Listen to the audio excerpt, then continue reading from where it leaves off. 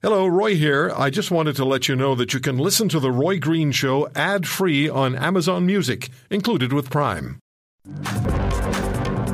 I want to start the program today, and we're going to start it this way. I want you to listen to this.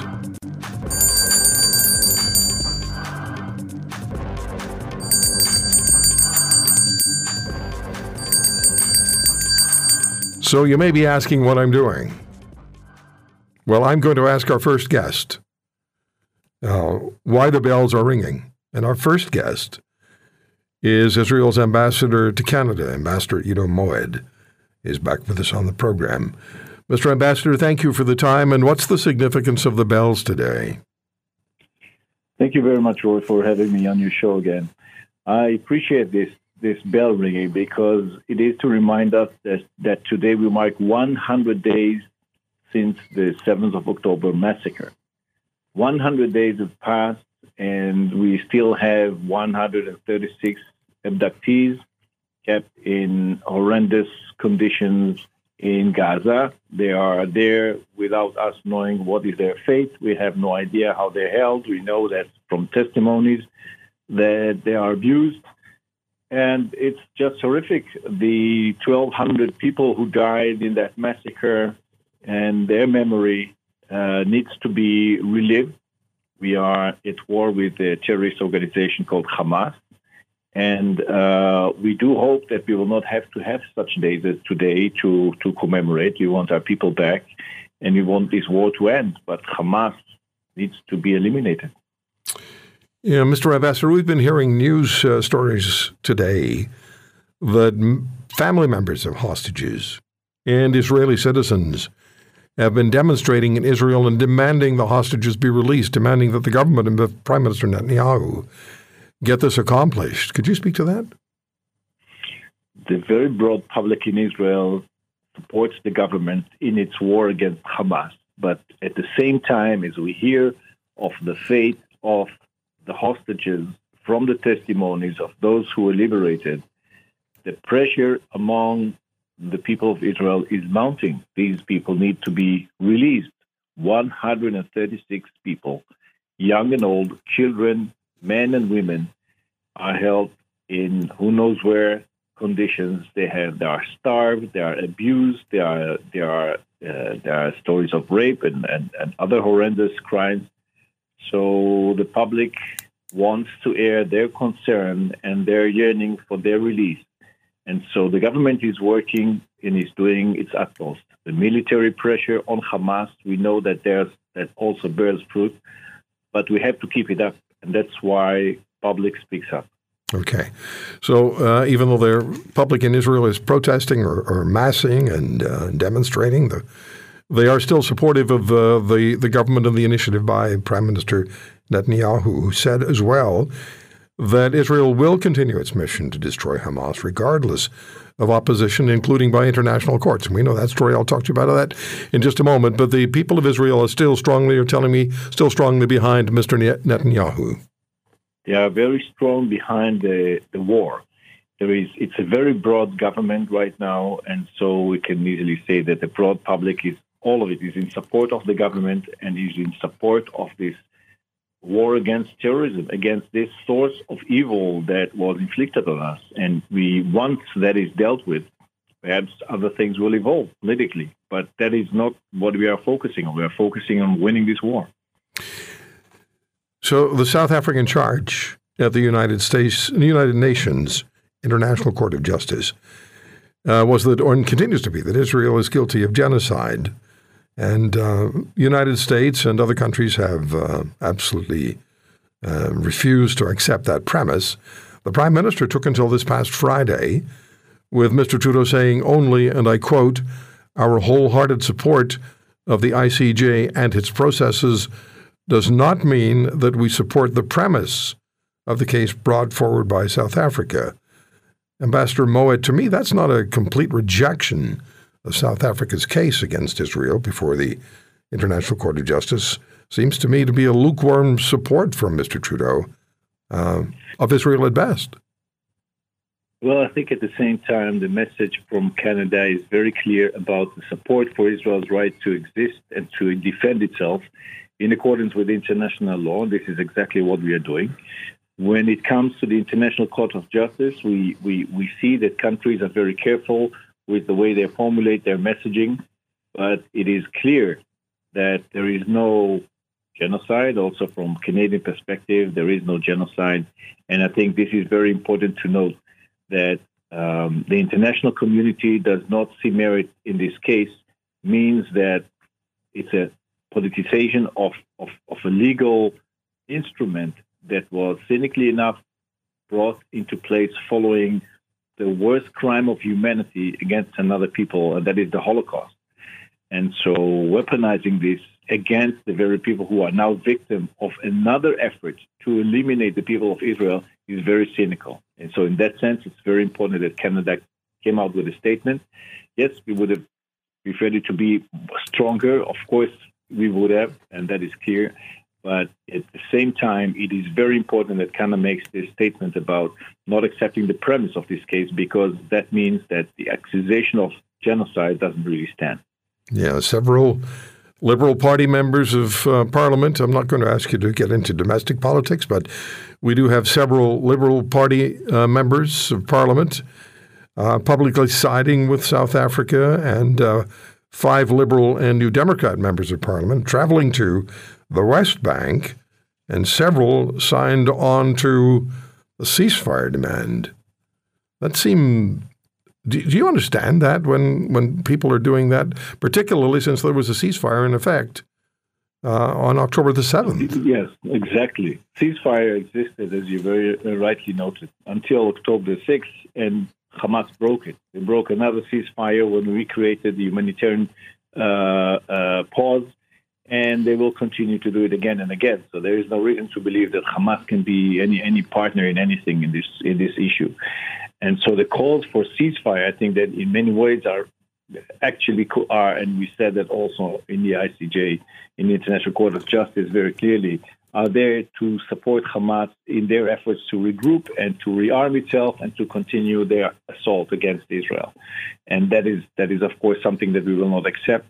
We have to defend ourselves against this ongoing threat, and we have to make sure that's eliminated. But what is also very important to note in the context of this blood libel that was put in place by South Africa is that what Israel is doing and has been doing very clearly from the outset is making sure that everybody knows that it's doing its utmost to keep any people who are not involved out of harm's way. I must stress, for Israel, any victim, any death is a tragedy. It doesn't matter if it's an Israeli or Palestinian. But when these people are innocent bystanders, there is no reason why they should die. The only reason that this is happening is because Hamas initiated a war against Israel and against the Jewish people to annihilate it. So it's a war that was forced upon us, and we have to fight back. And it's very unfortunate that there are victims in this. We are trying our utmost to warn people to stay out of harm's way. We inform them directly by phones, by leaflets, millions of leaflets that were dropped over the Gaza Strip, and by calling them and by making sure that they understand where are the safe places to go. And actually, we even protected many people in Gaza against Hamas by putting tanks in place to allow for people to move from one part of the Gaza Strip to another, because we knew that Hamas would attack them. So we want to make sure that when we are fighting Hamas, at least as people are hurt as possible, and at the same time also facilitate the flow of international aid and support for those who need it within the Gaza Strip. All right. It's an extremely complicated process, but we are doing that. We are working very hard to make sure that that happens all the time. We're just talking, Mr. Ambassador, about the visuals of innocent civilians, dead, children wounded, children killed. And I just received an email from a listener saying that he's very supportive of Israel, but he's asking the question, shouldn't Israel's world-class military be more surgical in its operations against Hamas? Good question. I think the answer to that is in the time that Israel has taken to prepare for the operation in Gaza, which was 3 weeks from 7th of October until we started the operation. The 3 weeks have passed in our preparations. We have enough munition and power to really raise Gaza very quickly, but we prepared because we knew this is going to be very complicated. And as it turns out to be, I think the most complicated warfare, urban earth warfare ever fought anywhere around the world. And so we are very meticulous. We have divided the Gaza Strip into small parcels of land where we inform the inhabitants of a specific area in advance that there is an incoming attack, so they will be able to move away. We inform them in time so that they have time to go elsewhere. We inform people where they can find water and shelter. We work very closely on a daily basis with the international organizations, the United Nations and others, to make sure that these safe passages are, as far as we are concerned, guaranteed. And we try to inform people even by calling them on the phone to tell them, listen, get out of the house, out of harm's way. We know you are not involved. So we are doing whatever we can, and I don't think that in the past any government or military has made so many efforts to protect the local population from our own attacks, because we understand that we have to do that. That's our duty, and this is also what the very broad population of Israel believes. Palestinians will be our future neighbors. They are our neighbors now, and we have to find ways also to think about the future of this conflict. And the future will be some form of coexistence, which we'll have to have after we establish sufficient security guarantees. But that is the process that we'll have to work on after we complete the eradication of Hamas. What are the threats now, Mr. Ambassador, do you think, of a wider war developing in the region? We have the Houthis attacking shipping in the Red Sea and Iran-backed militias attacking U.S. military posts in Iraq and southern Syria, resulting in 2 U.S. bombing and missile assaults on the Houthis. One mission including British fighter jets attacking Houthi missile sites and radar locations. At some point, is Iran going to be held accountable? Because they're behind all of this. They fund and they provide the weapons to these groups like the Houthis. Absolutely agreed. Iran has to be accountable for what is happening, what's transpiring in the region.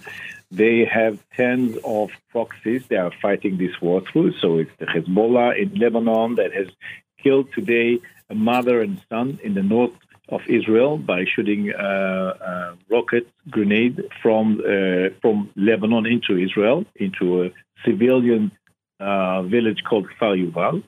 They are responsible for arming and training the Hamas and the Palestinian Islamic Jihad and the likes.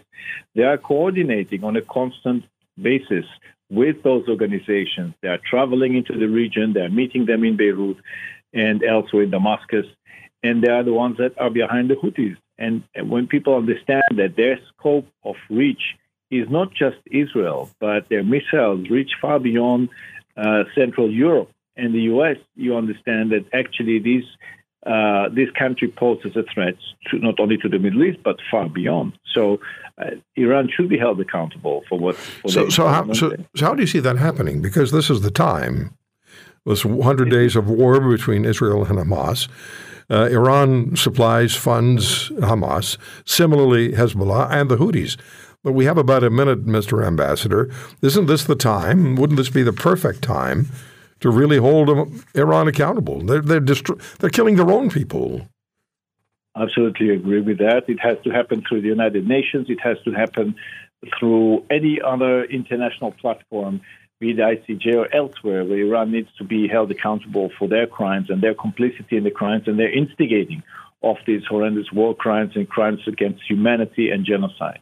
They've stated again and again that they will erase Israel from the map. So I think that this is the time to call on the international community to come together with a very strong statement to Iran to stop their horrendous and fatal efforts to eradicate Israel from the map and actually to inflict harm to the free world. This is a war about values, and this is a war about our freedom. If you want to hear more, subscribe to The Roy Green Show on Apple Podcasts, Google Podcasts, Spotify, Stitcher, or wherever you find your favorites. And if you like what you hear, leave us a review and tell a friend. I'm Roy Green. Have a great weekend.